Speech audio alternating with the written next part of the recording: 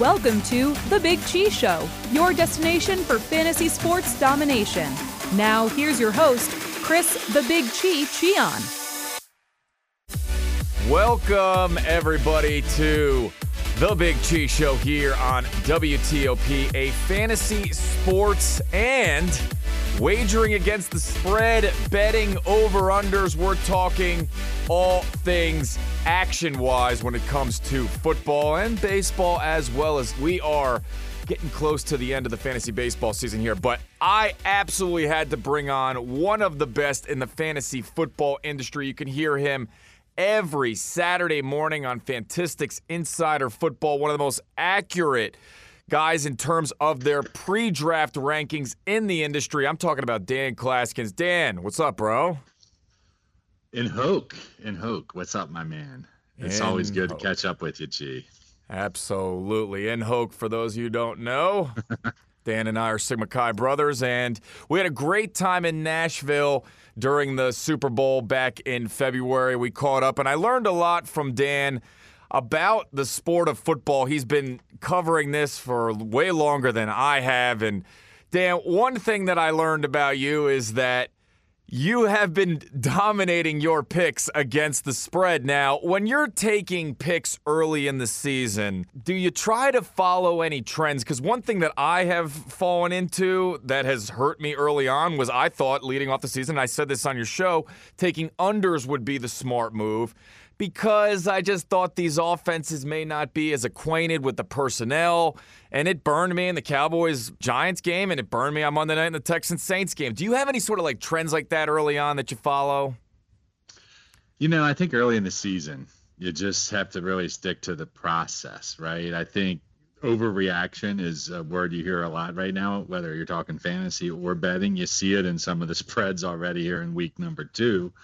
But for me, I'm more in line, especially in pro football, of looking more at the historical trends, you know, how teams perform on long weeks, on the road.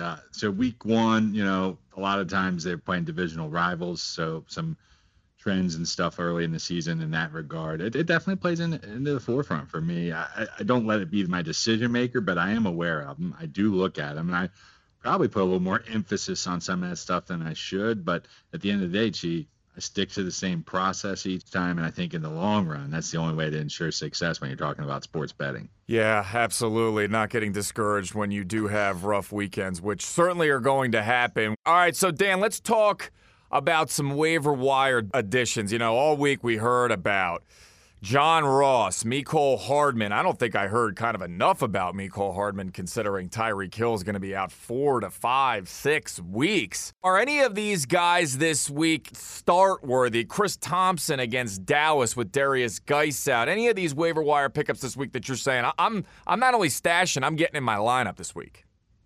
Yeah, I definitely think, I will say in general, that through my 12 season-long leagues that I manage out, which I cut it back a little bit this year, dropped down to a dozen there, but I didn't go real bullish on any of my waiver wires. Now, part of that's because I will admittedly say that I tend to like my teams I draft more than the average fella, but I will say that I don't really think there's anybody on the waiver wire that I felt like was a must-grab this week. I agree with you. Mecole Hardman probably was underlooked a little bit given the nature of the Tyreek Hill injury. He's a real wild card, so if you were able to grab him and pick him up, I think of all the receivers that were out there available, the guy that I liked the most was John Brown.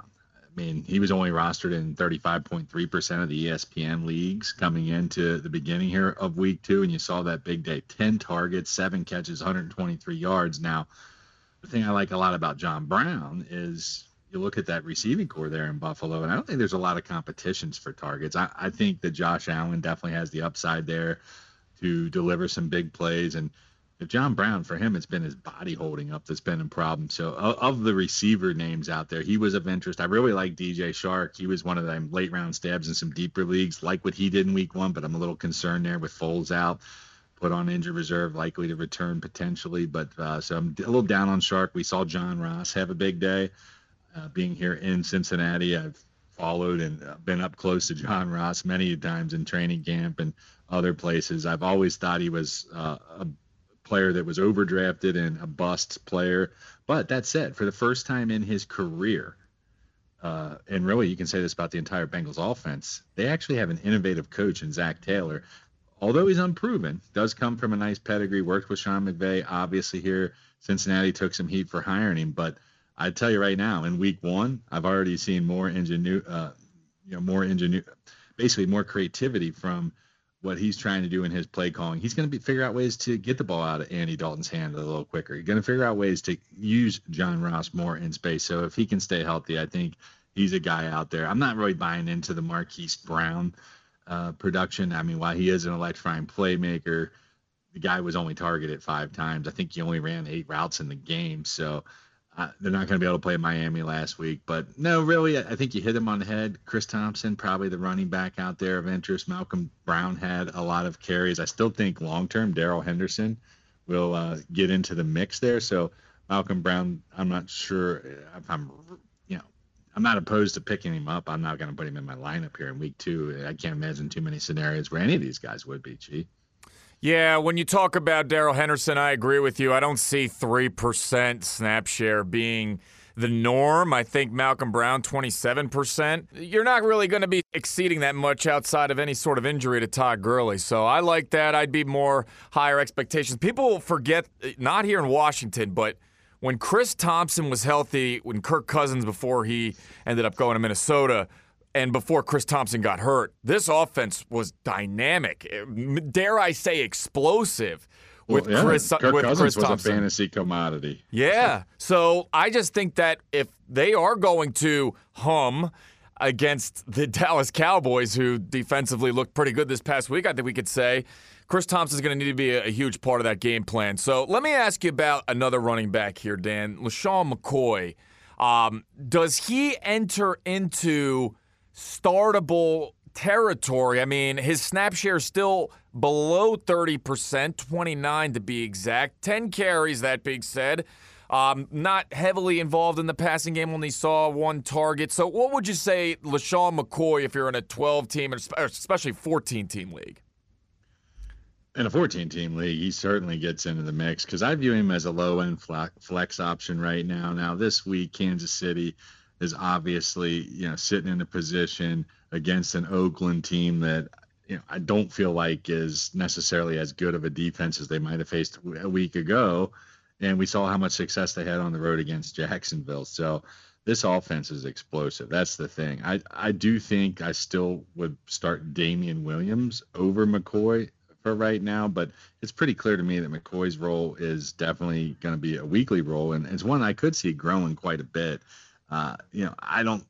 For me, I had a lot of McCoy shares coming in season long, and it wasn't because I necessarily loved the guy, but even before he was dealt, when he was falling into rounds 10, 11, and he was there as my RB5, I couldn't resist. So now I find myself with him in a lot of teams, and what I consider a better situation. I will say this, Chris, I would definitely think that his value is higher now than it was a couple weeks ago when he was still a member of the Bills. And I don't think Kansas City is going to slow down offensively, even with the injury of Tyreek Hill. So it's going to be interesting.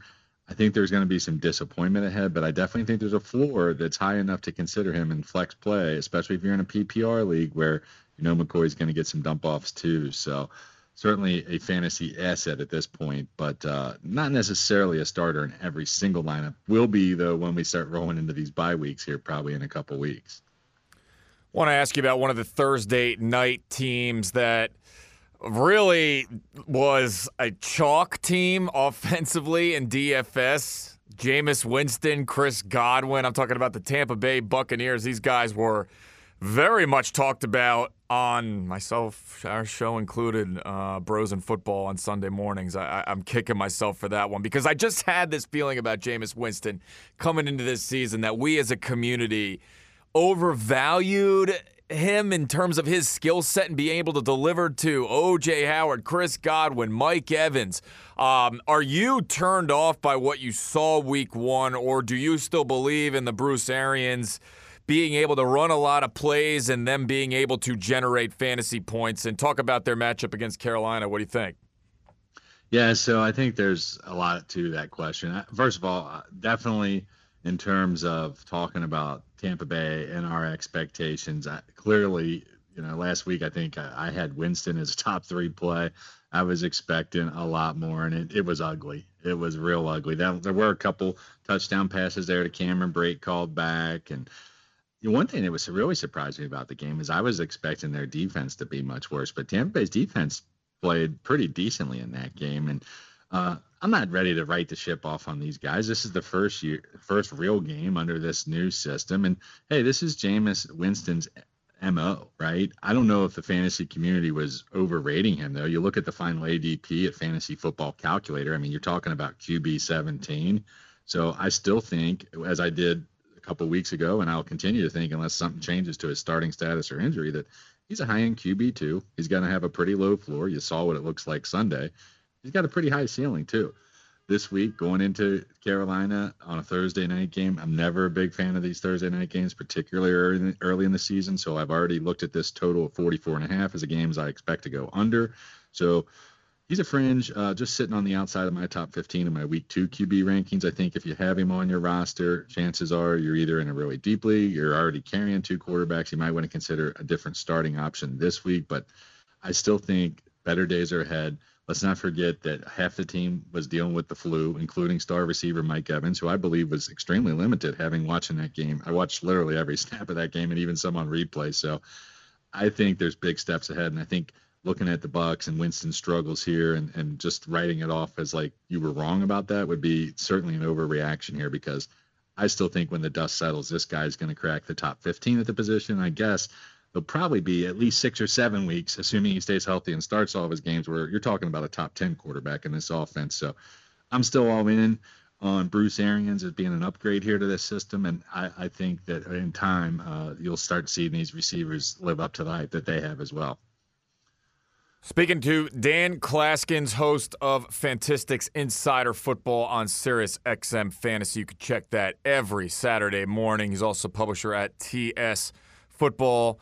This guy absolutely knows his stuff. So, Dan, I got to ask you, this is a, kind of dilemma for me here, because on one side, I'm looking at this game in Baltimore this weekend, Terrell Suggs homecoming, if you will. Arizona plus 13.5. Watching that game towards the end against the Detroit Lions.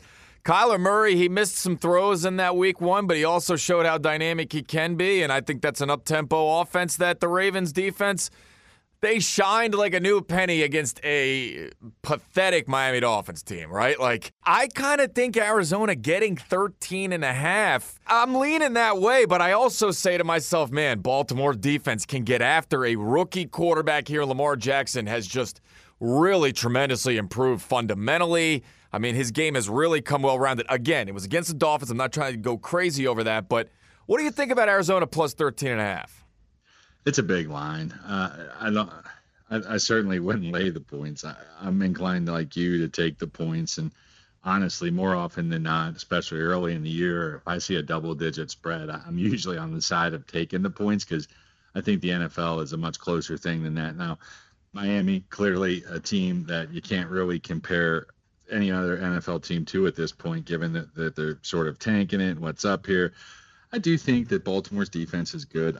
I don't think Lamar Jackson, Marquise Brown, or any of these other guys are going to do anything close to what they did last week. I expect a lot lower scoring. I'm anxious to see a little bit more running of the football there. But in terms of the Cardinals, I'm very bullish on this offense and what it means. I mean, even if you don't like Kyler Murray, he's a rookie. He's going to have struggles. He's going into a tough road matchup here. So I'm certainly going to not put him in a lot of lineups this week. But his presence alone and what it does to elevate some of our fantasy stars of the past, like David Johnson and Larry Fitzgerald, even if you're not in on Kyler Murray, you can't deny that. And I think David Johnson is going to present a ton of problems for this Baltimore defense. He lined up 15 times as a receiver there last year. So I do think in terms of them staying close and moving the chains, we saw Larry Fitzgerald 2 40-yard catches in one game. He hasn't done that in 5 years. So the air yards that we're seeing from Kyler Murray, the ability for him to move around and buy time, those are going to present some challenges. I don't think they're going to go in and put up 25 and win at Baltimore. They could, but I certainly think they'll cover the spread. And I think over the course of the season that these Cardinals are going to offer some fantasy fireworks for people to get excited about. The Eagles. Do you like the Eagles to cover the spread? They are the Sunday night game. They're 1.5 favorites in Atlanta. So talk about this game. What's your take? Yeah, I mean, Atlanta's always been a much better team at home. Their defense is suspect. In terms of that game and the points, I don't love it either way. I am a fan of Philadelphia, but I do think it's going to be a high-scoring game. I think Atlanta's offense is going to get clicking in this one. We'll certainly see a little bit more from Devontae Freeman. I think Matt Ryan's going to be glad to be in the friendly confines. Deshaun Jackson, I mean, looking at his age, 32, and still one of the best deep play threats in football. But you look at the 27.4 fantasy points he scored in that game, and that's the most that he's put up in a season since 2016 in a single game. So with me, the concern with him is consistency and durability. So, yeah, I'll ride the wave where I can take him. I think he's going to have some big days, but, man, it's tough to rely on him as a weekly. That was Dan Clasgens, host of Fantistics Insider Football. Saturday mornings, you can hear him on SiriusXM Fantasy. Joining me here on the Big Chee Show. I want to wrap up this week's edition of the Big Chee Show. I had a conversation with Sharon Robinson. She is the daughter of Jackie Robinson, and she's also the author of Child of the Dream, a memoir of 1963. And during our conversation, I asked Sharon if she was happy with the current state of African-American participation in the sport of baseball. Commissioner Rob Manfred has done an amazing job mobilizing the forces to bring more and more kids into the game of baseball, urban kids, kids in general. There's a huge movement to engage kids in playing the game of baseball, and then we also have a number of really competitive programs for baseball players at higher levels so that they can have more equality and opportunity to have great coaching. They're using a lot of former baseball major leaguers to be coaches, and it's really exciting stuff. So we are seeing changes. We're seeing some of those kids get drafted, and we expect that trend will continue. But what we have in baseball currently is we have a global game. And for me, that is very exciting. You know, we have people from all over the world that are playing the game of baseball on major league level, minor league level, and given the rest of the world and their sort of aversion to diversity, I have to give it to Major League Baseball that we have a very diverse, we field, our teams, our clubs field very diverse teams. There you have it. Thanks, everybody, for checking out this week's edition of the Big Chee Show on WTOP. I need those likes and subscriptions on iTunes, please. It'll make a bro feel good.